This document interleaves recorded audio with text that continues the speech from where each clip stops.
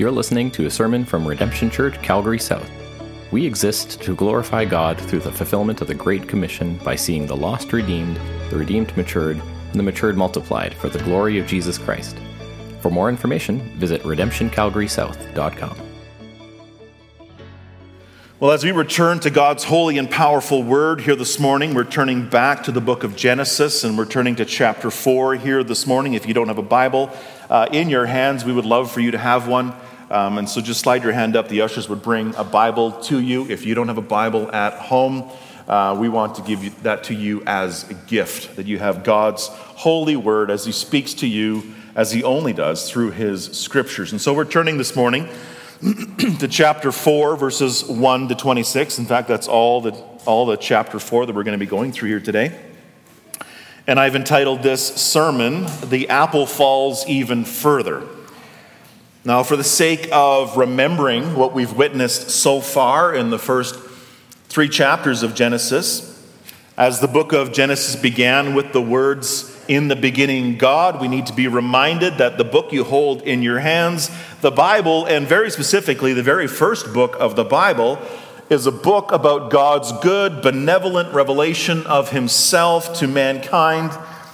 It's foundationally a book about him and about what he has created. And then in that, it's also a book about who we are in light of who God is.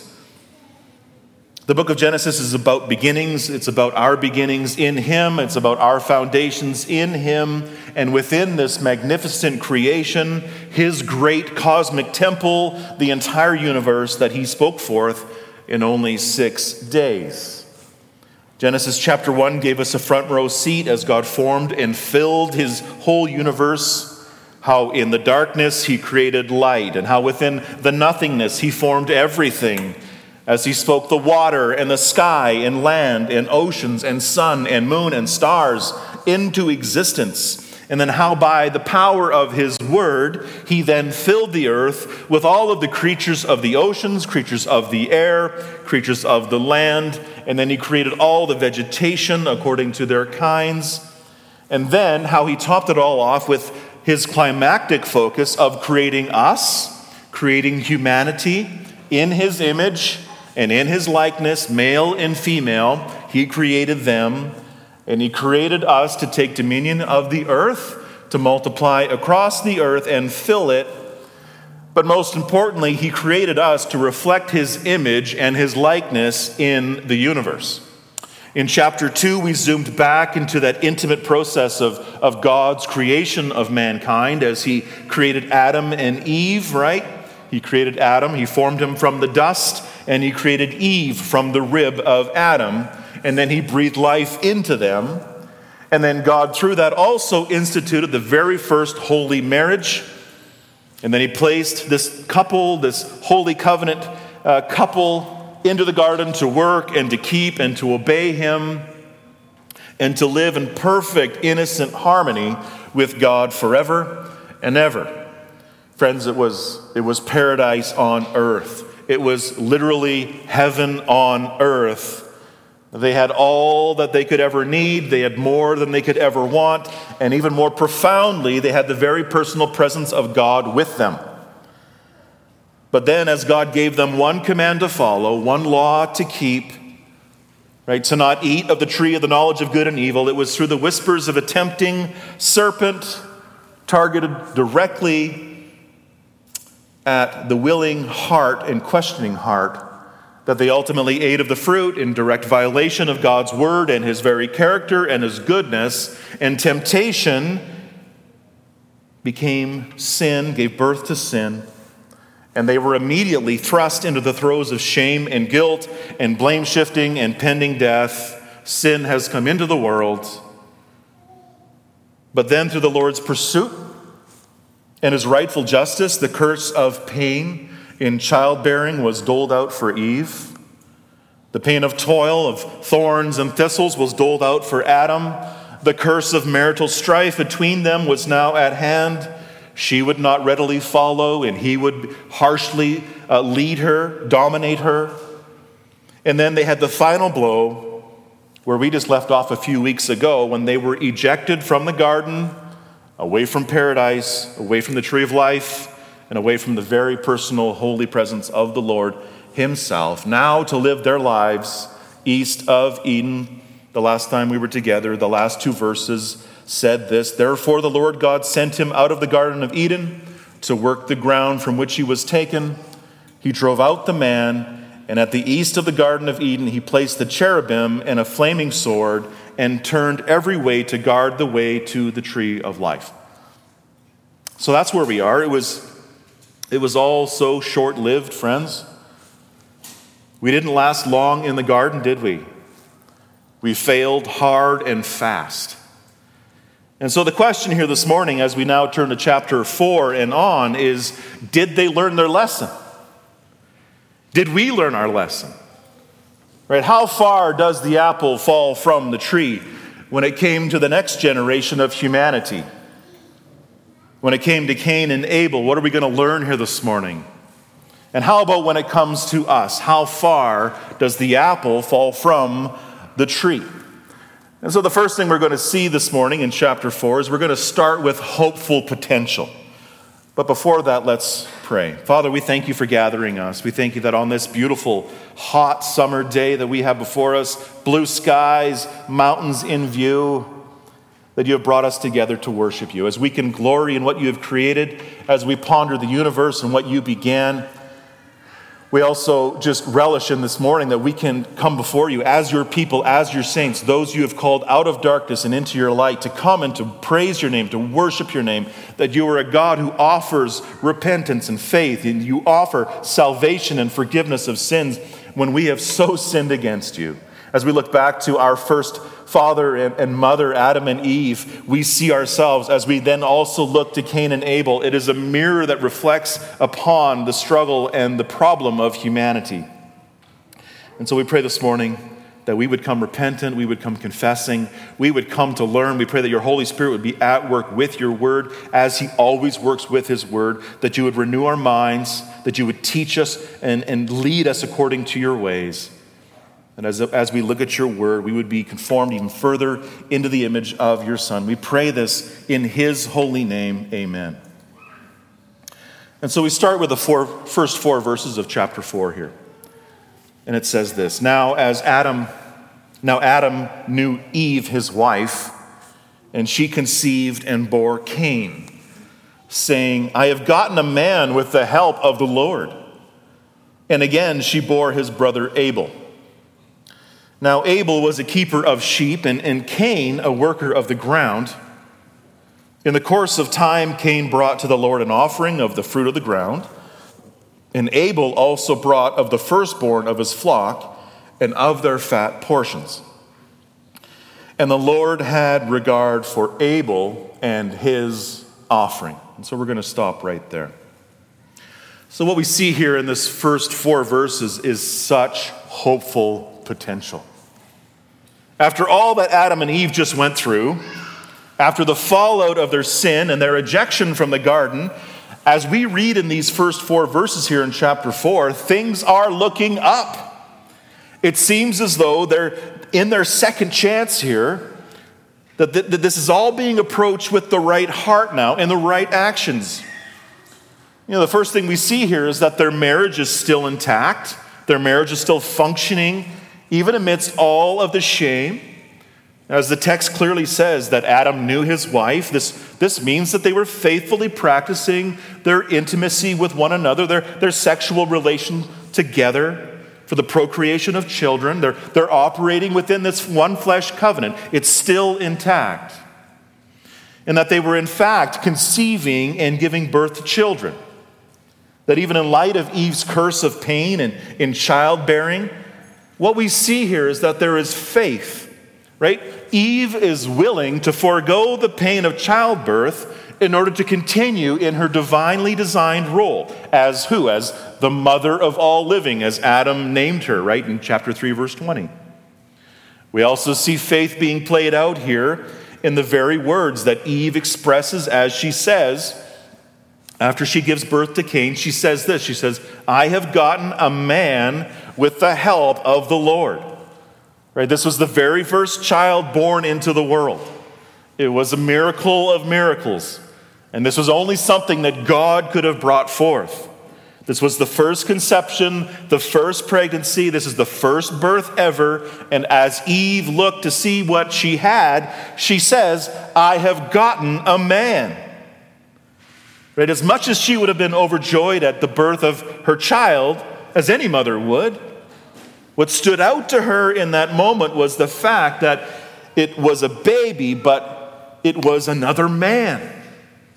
It was another Adam. Right? As she would have clearly remembered God's promise to send a serpent crusher, right, from back in Genesis 3:15. Right? As God promised to send a man, right? Genesis 3:15. He shall bruise your head, you shall bruise his heel, right? The first gospel. As she faithfully looks to her own child, she's questioning, would this be the man that God promised? Would this be the one that has come to crush the head of Satan? Would this be the one that has come to save us from our sins? And so what we see here is faith. Faith is being played out here. Faith in God's promise. Faith in the gospel. So things are looking up. They are believing and anticipating God's answer to their greatest problem, the problem of sin.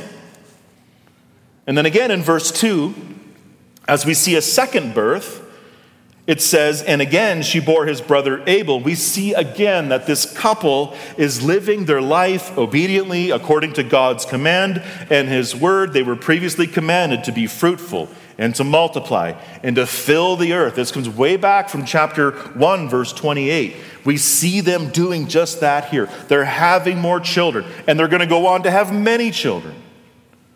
Right? To love God is to obey God. We see them doing that. We also see their obedience as we witness what their children are growing up to become. So the first thing we see here is that Abel was a keeper of the sheep. Abel was a shepherd. Right? This reveals that he's taking dominion over the animals, just as God commanded his parents. We also see with Cain that he was a worker of the ground. Right? He's a farmer. He's taking dominion over the earth. He's battling the thorns and the thistles. He's working the ground from where his father Adam was formed, just as God commanded his father. This is faith and obedience to God being multiplied to the next generation. And friends, this is worship on display. What we're seeing here is both orthodoxy, right, what they are proclaiming, and orthopraxy, what they are doing. In fact, as you look at the whole context of chapter 4, what we see here is a context of worship going on. In fact, it's a worship sandwich, if you could say it that way. Chapter 4 begins with worship, and it ends with worship. Verse 3 says in Genesis 4, 3-4, in the course of time, Cain brought to the Lord an offering of the fruit of the ground, and Abel also brought of the firstborn of his flock and of their fat portions. What we see is worship going on here. As these two men worked and kept and strived against sickness and disease and thorns and weeds to succeed in taking dominion over the earth, they are both stopping here to remember, they're stopping to honor, they're stopping to intentionally worship the Lord. And what we see here is that each man respectively is bringing offering to the Lord according to their own labor. So we see Cain here bringing an offering of the fruit of the ground, and we see Abel bringing the firstborn of his flock and their fat portions. So both offerings are products of their hard, faithful efforts. And so again, what we see here is faith, obedience, worship being seen in the very fruit of Adam and Eve's offspring. So the very first parents were doing their job. They were passing down to the next generation what God instructed them to do. They were passing down their faith, and they were pointing their sons to the one to whom they owe all of their worship. In fact, when you think about it, after Adam and Eve's tragic experience in the garden, after they screwed up so bad and lost so much, losing the garden, losing their very intimate face-to-face relationship with the Lord, how adamant do you think that they would be to train their children in the right way? How intentional do you think that they would be to show them the right way? Like for you parents out there, you know that a big part of parenting is not only teaching your kids what to do, it's also teaching them what not to do. A big part of parenting is looking back upon your own experience, your own failures, your own sin, and saying to your children, don't do it like I did it. Right? Learn from us. Learn from my mistakes. We've experienced it so that you don't have to. So they would probably have warned them over and over and over again, don't listen to serpents. They would have taught them why they are now wearing clothes and garments of skins. They would have taught them why there are now weeds and there are thorns and thistles and pain in childbirth, why there is now strife even in life and relationship, why all of a sudden the world is now hard, why there is sickness, why there is disease and death. That it was all because they traded the very word of God for the lies of a serpent. That they questioned God's goodness and they wanted more. That they sinfully rebelled to go their own way. That they fell short of the glory of God and they committed such a tragic cosmic treason against his holy name and his character. They would have taught this clearly to their children because their repercussions would have still been so raw and so present. And so what we see here is that things are looking up. Faith, obedience, worship, such a hopeful potential.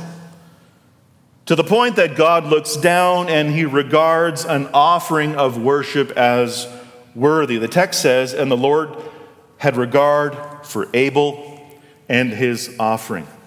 So as Abel brought his firstborn of his flock, as he would have brought a little firstborn lamb before the Lord, as he would have sacrificed it before God and bringing the fat portions before him, as the Lord looked to the sacrificial offering, and also into the heart of Abel himself, the Lord was pleased. As the text says, he had regard for Abel and his offering. This is acceptable worship going on here.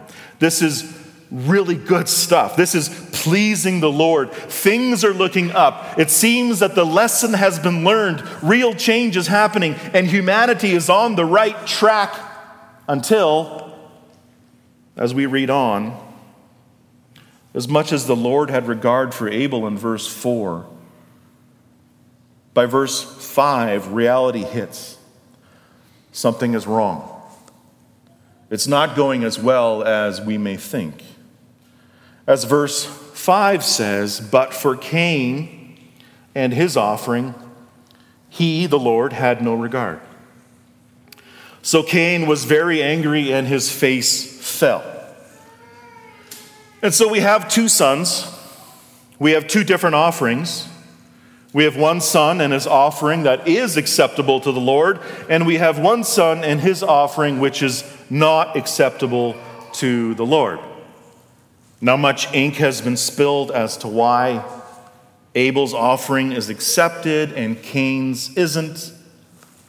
Some think it's because blood offering is superior compared to maybe a grain offering, which I think may have some good merit for sure, especially if you connect this to God redressing Adam and Eve after they covered themselves up with leaves.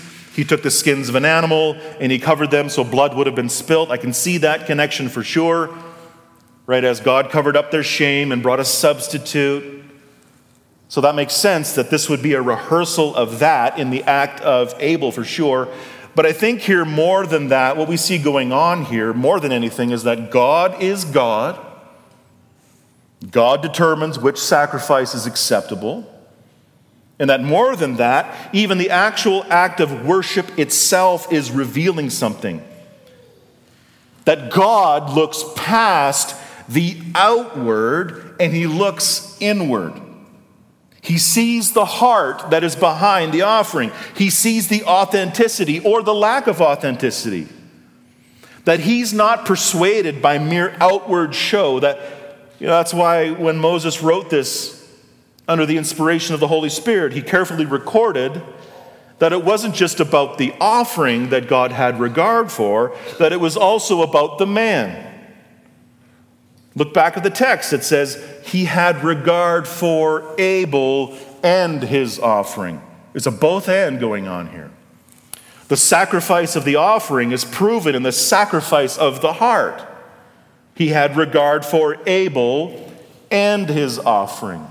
This should remind us of 1 Samuel 16:7.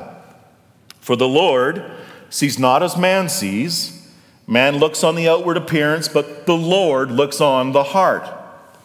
If Abel's heart was not authentically involved in the true worship through this sacrifice, it wouldn't have mattered if he would have brought 1,000 baby lambs. As David says in Psalm 51:16-17, speaking about God, for you will not delight in sacrifice, or I would give it. You will not be pleased with the burnt offering. The sacrifices of God are what? A broken spirit, a broken and contrite heart, O God, you will not despise. And so as Abel's heart and faith are correctly connected to his worship, his offering is therefore accepted. In fact, in the New Testament, Hebrews 11:4 says this about Abel. It says, by faith, Abel offered to God a more acceptable sacrifice than Cain, through which he was commended as righteous. God commending him by accepting his gifts, and through his faith, though he died, he still speaks. So there's faith behind the sacrifice. Therefore, the ultimate reason that Cain's worship is not accepted is because he himself is not accepted. As the text says in verse 5, but for Cain and his offering, he had no regard. Right? Not just his offering, but Cain himself. In fact, even as you look at how each chose their offering to bring, you can see their faith behind it. For Abel, the text clearly states that it was the firstborn of his flock. This is revealing sacrifice.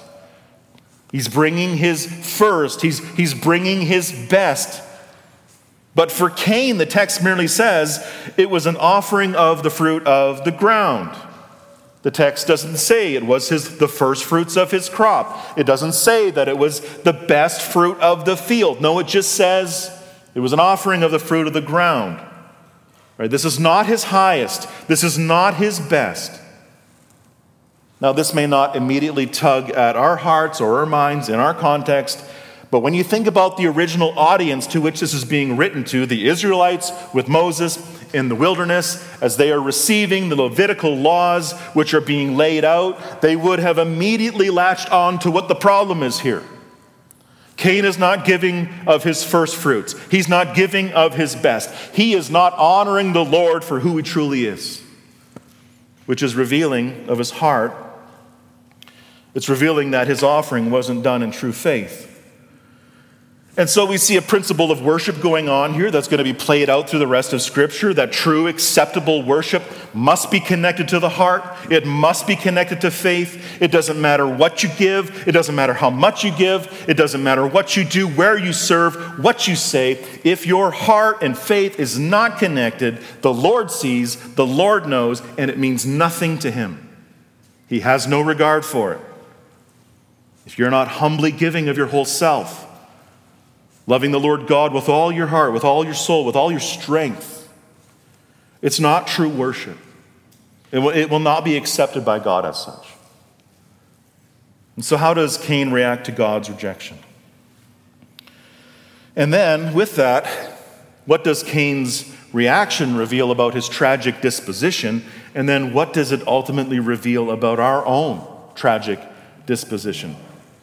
Well, friends, as much as Abel is such a positive example in the text, what we see here in this section is that this whole account here largely focuses on Cain. So the lesson to be learned here is mostly about Cain. In fact, as Abel's name is mentioned 7 times between verses 1 to 17, Cain's name is mentioned 14 times. Therefore, it's one of those negative lessons, right? As the Holy Spirit, writing the Word of God through Moses, so powerfully, so insightfully, and so distinctly points directly to the problem of humanity, that we are all prone to being like Cain. And so this is point 2, our tragic disposition. Going back to verse 5, so Cain was very angry, and his face fell. This phrase, his face fell, just means that he was so angry that he could not hide it. His anger was revealing his true attitude. He was so angry that as you looked at him, it was all over his face. He was so mad to the point that in verse 6, the Lord confronts him. Verse 6, the Lord said to Cain, "Why are you angry? And why is your face fallen?" We see God here addressing the problem head on. He wants to work with Cain here in addressing his anger. And so he asks him, "Why are you angry? Why is your face fallen?" He's basically saying to him, "Why are you so angry that it's just pouring out of you?" And then with that, the Lord goes on to encourage him to change. Verse 7, "If you do well, will you not be accepted?" He's basically saying to Cain, if you learn from this and you learn to do what's right and you arrive at a right heart with a right offering, I am going to accept it. But then he also warns him. He says, and if you do not do well, like rejection of this counsel he's giving him and him continuing in his anger, what does he say? He says, sin is crouching at the door. In the sense that sin is behind the door, it's ready to pounce. And then God also gives him insight to sin. He says, its desire is contrary to you. Like Cain may think that this temptation to sin is going to help him in his anger. And friends, it is tempting. But the Lord says here that sin is never for us. Sin is always contrary to us, contrary to our good. Therefore, God says to him, but you must rule over it. So, brothers and sisters, in any given situation where we are quickly angered, maybe we're angered by someone else, angered by a sibling, for example, or a friend or a spouse, whoever, it's so tempting to run to anger. And it's so tempting to stay in that anger. And it's so tempting to then do something about it. I mean, just think of your kids, or think about when you were a kid. Think about how quickly you became angry if your brother or sister tattled on you. Think about how jealous you may have got when your sibling won the trophy, or they got the better report card than you, or they got the attention you wanted. Remember how quickly your face grew hot, your face fell, how quickly your mind turned to yourself and inwards to your heart, and you wanted to react. You wanted to get back at them. You wanted to hurt them. How you would so quickly resort to sinning against them in the fury of your anger. What God says here is that as tempting as it is to be angry and react sinfully in your anger and to open that door of your heart to sin, he's saying to you, don't be tempted. Don't open the door. Friends, as tempting as it is, sin is never for you. Sin is never for your good. It's never the right answer to soothe your heart. Its desire, God says, is always contrary to you. Therefore, he says, you must rule over it. Which means you must lock that door. You must turn away from that door of sin. It means that you don't go there. You don't toy with it. You don't peek behind the door. Because the moment you do, and as we see with Cain here, the moment you do, all hell will break loose and sin will have its tragic evil way. Some of you right now are living lives of mastery over sin. You're walking in the Spirit. You're walking in the Word of God in obedience and faith. And God is producing spiritual fruit in you. We're seeing love and joy and peace and patience and self-control. You're learning the power of the Holy Spirit to help you to kill sin. And that's exactly where the Lord wants you. But some of you have left the door unchecked. In fact, some of you have blown the door wide open. You're welcoming all kinds of sin into your life. You're using sin to try to soothe your hurt, your anger, your pain, and you're retaliating. Maybe you're holding on to bitterness. You're choosing not to love. You're choosing not to forgive.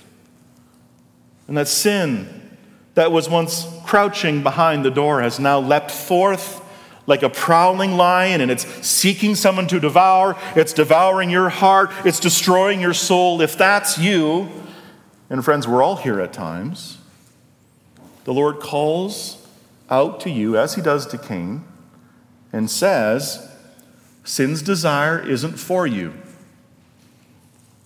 Its desire is contrary to you. You must rule over it. You must kill it before it kills you. You must kill it before it's hurting others. That's the first counsel we see to the heart of a sinner. Now, how does Cain respond here? Well, notice now there is no response from Cain. There is no heeding. There's no heeding the warning of God here. There's no reception of that counsel. There's no confession. There's no repentance. What we see is that the dark door of sin has been flung wide open, and the disaster of evil is bursting forth in deception and rage. Instead of speaking to God, what do we see happens in verse 8? Cain spoke to Abel, his brother. And when they were in the field, it says, Cain rose up against his brother, Abel, and killed him. The firstborn son, likely deceiving his brother out to the field, and then so satanically and so ruthlessly murdering his little brother. The very first two boys of all history, one so angry at the other that he takes his life. James 1:14-15, but each person is tempted when he is lured and enticed by his own desire. Then desire, when it is conceived, gives birth to sin. And sin, when it is fully grown, brings forth what? Brings forth death. It's quite interesting to consider the names of Cain and Abel at this point. The name Cain in the Hebrew means spear, and Abel means breath. As a spear is designed to do nothing but kill, breath speaks about the brevity of Abel's life. His life was but a breath. Friends, Abel is the first martyr in the Scriptures. He is one that was hated for his own faithfulness to the Lord, and he was murdered because of it by his very own brother. This was the same brother that Eve had so much hope in, possibly being that crusher of Satan, the hope of the world. But what she's finding out, what they're finding out, is that he's no better than they are. He's a sinner. He's an apple who has fallen even further than the tree than them. Now, as his anger bursts forth into murder, friends, we need not be surprised at the outcome here. Anger and murder are always closely associated in the Scriptures together. Just as 1 John 3:15 says, everyone who hates his brother is a murderer. And you know that no murderer has eternal life abiding in him. The ultimate outworking of anger is murder, whether that's outwardly or in the heart. James also says the anger of man does not produce the righteousness of God. In James chapter 4, verse 1-2, it gives us insight into what's going on in the heart here. James says, what causes quarrels and what causes fights among you? Is it not this, that your passions are at war within you? You desire and you do not have, so you murder. As Cain desired the approval of God, even through his empty offering, he let his anger get away from him. And what he imagined in his heart, he then followed through in reality. And now his brother is dead. 1 John 3:12. We should not be like Cain, who was of the evil one and murdered his brother. And why did he murder him? Because his own deeds were evil and his brother's righteous. So now, just like his parents, when they were guilty in their own sin, we have to ask the question, what did God do? Did he just come and destroy him immediately, as God had every right to do? Did he bring an even fiercer justice down on Cain than Cain had for Abel? What do we see here? What we see is God pursuing Cain. God is pursuing the murderer. He's pursuing the sinner. As he previously cried out to Adam and Eve as they hid from him, as he says, "Where are you?" to them, he now cries out to their own son, "Where is Abel, your brother?" in verse 9. Again, he's giving opportunity for him to fess up, for him to be truthful. But instead of that, just like his parents caught in their sin, he disregards the authority and the mercy of God. He barefaced lies to God himself. And he basically tries to elusively even make a joke of it all. He says, "I don't know. Am I my brother's keeper?" Friends, this is evil to the core. No remorse, no realization of heart, no reverence or acknowledge for who God is, the God who knows all things. What we're seeing here is a seared conscience. We're seeing a debased mind, as Romans 1:28 would say, that he is full of envy, murder, strife, deceit, maliciousness. Friends, if you've ever watched or read about serial killers, how they are just absolutely unremorseful, evil, this is what we're seeing in Cain here before God. To which we then see God confronting even further and more forcefully. Verse 10, the Lord said, "What have you done?" It's another chance for confession and repentance. And God says, "The voice of your brother's blood is crying to me from the ground." He's revealing to him, I know exactly what you did. You can't hide it from me. Friends, God sees it all. You can't hide anything from him. From the highest of heights to the lowest of depths, he sees all. He sees what happens behind closed doors. He sees all the things that you watch, all the things you listen to, all the things you read, all the things you do. He knows your very thoughts. He knows everyone. When he calls out to you, "Where are you? What have you done?" It's not that he needs you to inform him. He's calling upon you to confess what he already knows. And as for Cain, what does he do? How does he respond? Well, again, he says nothing, which means he doesn't respond. He doesn't confess to God. He doesn't come to God and say, "Forgive me, God, I am a sinner." He doesn't repent to the Lord. No, all we see here is nothing. And therefore, just as God did for his parents before him, justice has to take place. There has to be consequences for his sin. Sin always requires punishment. The ultimate punishment, yes, is hell, but there are also earthly consequences. And so, similar to his father, God judges Cain by saying, "And now you are accursed from the ground, which has opened its mouth to receive your brother's blood from your hand. When you work the ground, it shall no longer yield to you its strength." It's going to be even harder for Cain to work the ground and to provide for himself. This is his father's curse doubled.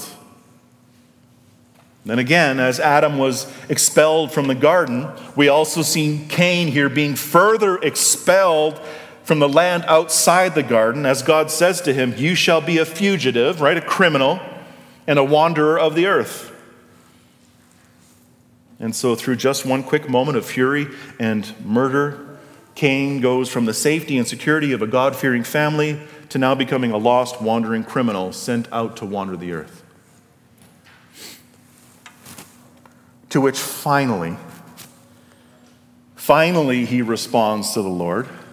Finally he says something. Now, is he going to confess how his offering fell short? His heart was not in it. Is he going to finally confess how horrific and vile it was that he killed his own little brother out of hatred? Is he going to confess these things? No. No, what we see here is that Cain finally responds to God when he's receiving punishment, when he's receiving justice. Verse 13, Cain said to the Lord, "My punishment is greater than I can bear. Behold, you have driven me today away from the ground, and from your face I shall be hidden. I shall be a fugitive and wander on the earth, and whoever finds me will kill me." Again, there's no remorse here. No remorse for his brother's death. No remorse for sin. Just remorse over his judgment. Friends, Cain would be your model narcissist. The very first. Even though his hands were still stained with the blood of his brother, it's only when justice is doled out to him that he begins to break. It's only when the consequences fall on him negatively that he has any kind of remorse, not for his brother, but remorse. Poor me. This punishment is too much, God.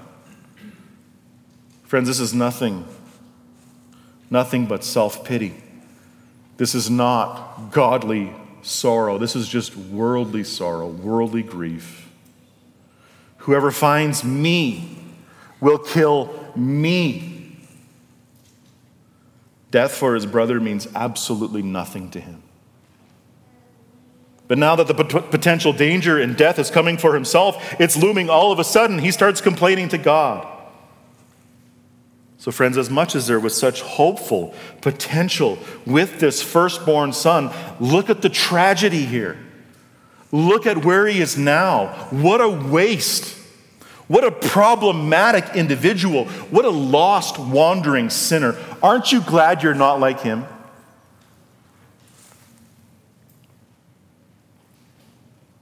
Well, that's where we fall short, friends. The problem is that we're all naturally like Cain. We're all born like Cain. We're all prone to empty religion. We're all prone to unacceptable worship. We're all prone to jealousy and anger and murder of the heart. We're prone to lying, to evading, to dishonoring of God himself. We all fall short of the glory of God. No one is good, no, not one. In Cain, we see our natural selves. Yes, there is such hopeful potential, but there is such a tragic disposition. Friends, I'm no better than Cain. You're no better than Cain. This is our reality together, and this is what the Holy Spirit wants to reveal to us today and to remind us of every day. And so now, what does God do about it all? How does he then respond again? Well, as we've already witnessed, he doles out justice, consequences now, punishment in eternity for sure. But is that it? Is that all? Is there any hope for the liar, the evader, the disrespectful, the hater, the murderer, the sinner?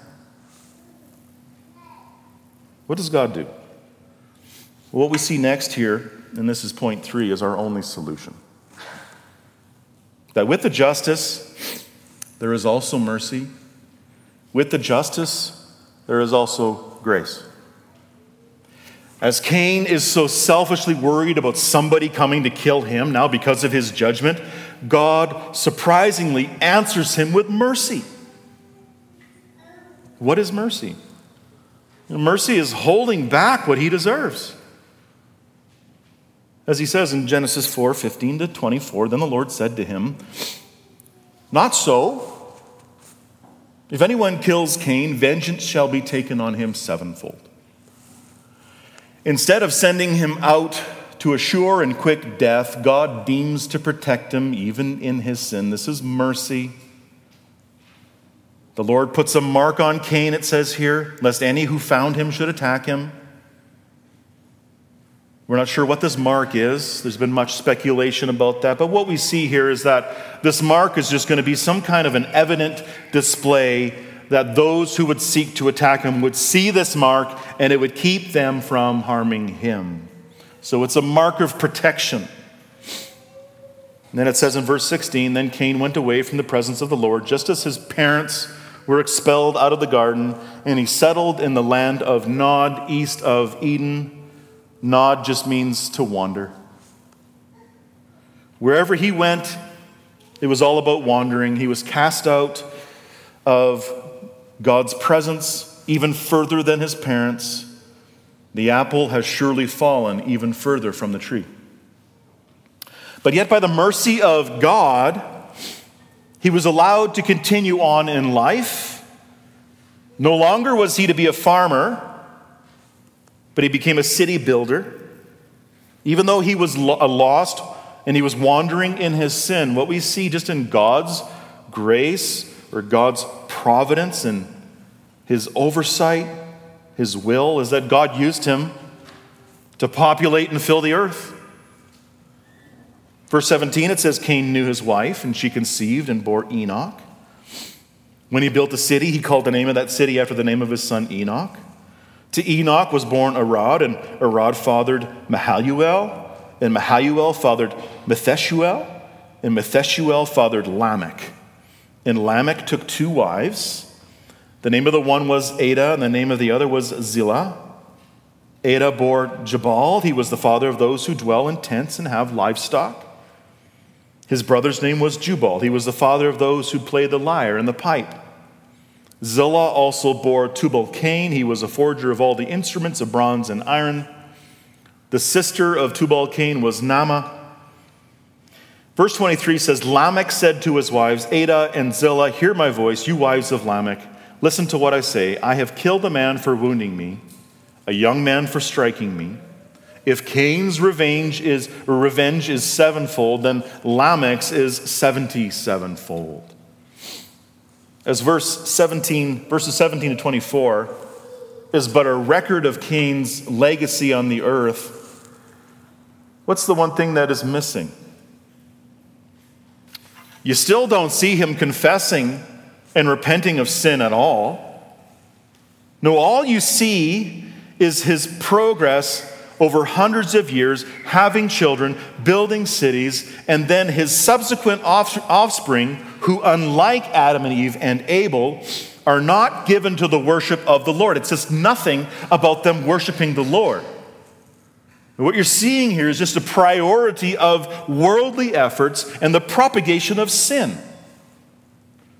We see a multiplication of sin rather than faithfulness to God. Especially as we see the offspring of Cain, we see them giving themselves more and more to sin. We see this highlighted even the most here in the great-great-great-grandson Lamech. We see him taking 2 wives. This is the first polygamy. This is sin. And we see that he's also involved in murder, just like Cain. So friends, as impressive as the legacy may be in the world's eyes of Cain, with his cities and all of his culture and this advancement in technology, if God is not in the center of its purpose, it's absolutely of zero eternal value. This means that we're not to be impressed with the world. We're to be impressed with the Lord. We're not to be impressed with a world that is not impressed with the Lord. And so it's kind of puzzling why the Lord would allow Cain to carry on, but when you think about it, it shouldn't be any more puzzling than how the Lord allows our fallen, darkening civilization to continue on in its depravity. Friends, this is the mercy of God for the world.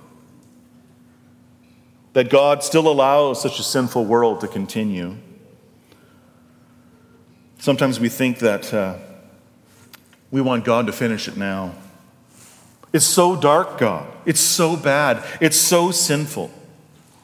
I mean, just look at the first story of the first 2 sons. One who was murdered, and then the murderer was set free. What's the point? Well, the point is worship. We've got one true worshiper who's dead, and we've got the other worshiping himself to his death. We had this hope that was squashed. But then we see God's hand at work. There's a hope of another son. As Eve was the mother of all living, as Adam named her, as the promise was going to be working through her from Genesis 3:15, that there's going to be a promise of an offspring. There's going to be one who's going to come, who's going to crush the head of Satan. What does it say in verse 25 and verse 26? And Adam knew his wife again, and she bore a son and called his name Seth. For she said, God has appointed for me another offspring instead of Abel, for Cain killed him. To Seth also a son was born, and he called his name Enosh. And at that time, people began to call upon the name of the Lord. It's about worship. Friends, the Lord will be worshiped. He will be worshiped by his people according to his plan, according to his promise. His plan will never fail. And as the text says, it was at this time that people, like not just two sons, but a people who began to call on the name of the Lord. What we see is such a contrast between Seth's descendants and Cain's. Seth's descendants were now multiplying and filling the earth as well, not for themselves, not for their own fame, but doing it for the name and the fame of the Lord. They're proclaiming who he is. They're also going to be bringing offerings to him with right hearts and exalting his very name into the world around him. Two offspring. There's only two offspring in this world. There's the offspring of the serpent, or there's the offspring of Eve, who are the offspring of God. There's one offspring who are hoping in themselves to their death, and there's one offspring who are hoping in God and to life. The true worshiper hopes in the same hope as Eve, that through her would come a son to crush the head of the serpent. And this would be a firstborn son who is going to come and save the world. And friends, that's exactly what happened 4,000 years after this. As a young virgin woman, from ancestry that goes all the way back to Seth and to Adam, as she is found bearing a child, going through the pain of childbearing, to give birth to one firstborn son, the serpent head crusher himself, Jesus Christ, the God-man who would come to save wandering, lying, murdering sinners like you and me.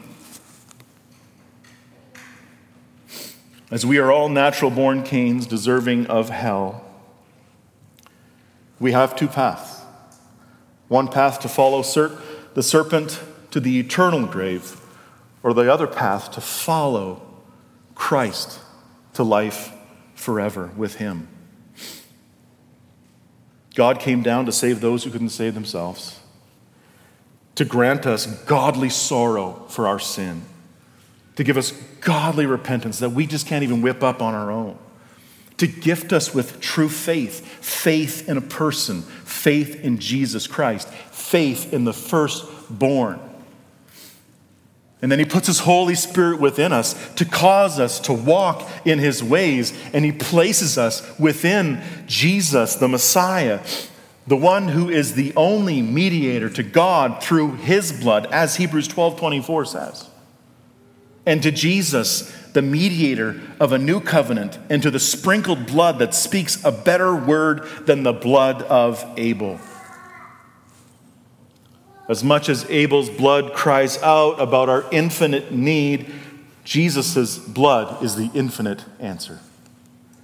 To bring us back once again, right? Not to the land of Nod, not to just outside of Eden, but he brings us all the way back into the eternal garden. He makes all things new so that we can call upon the name of the Lord forever and ever. Friends, we had such hopeful potential, but such a tragic disposition. Therefore, God gave us the only solution.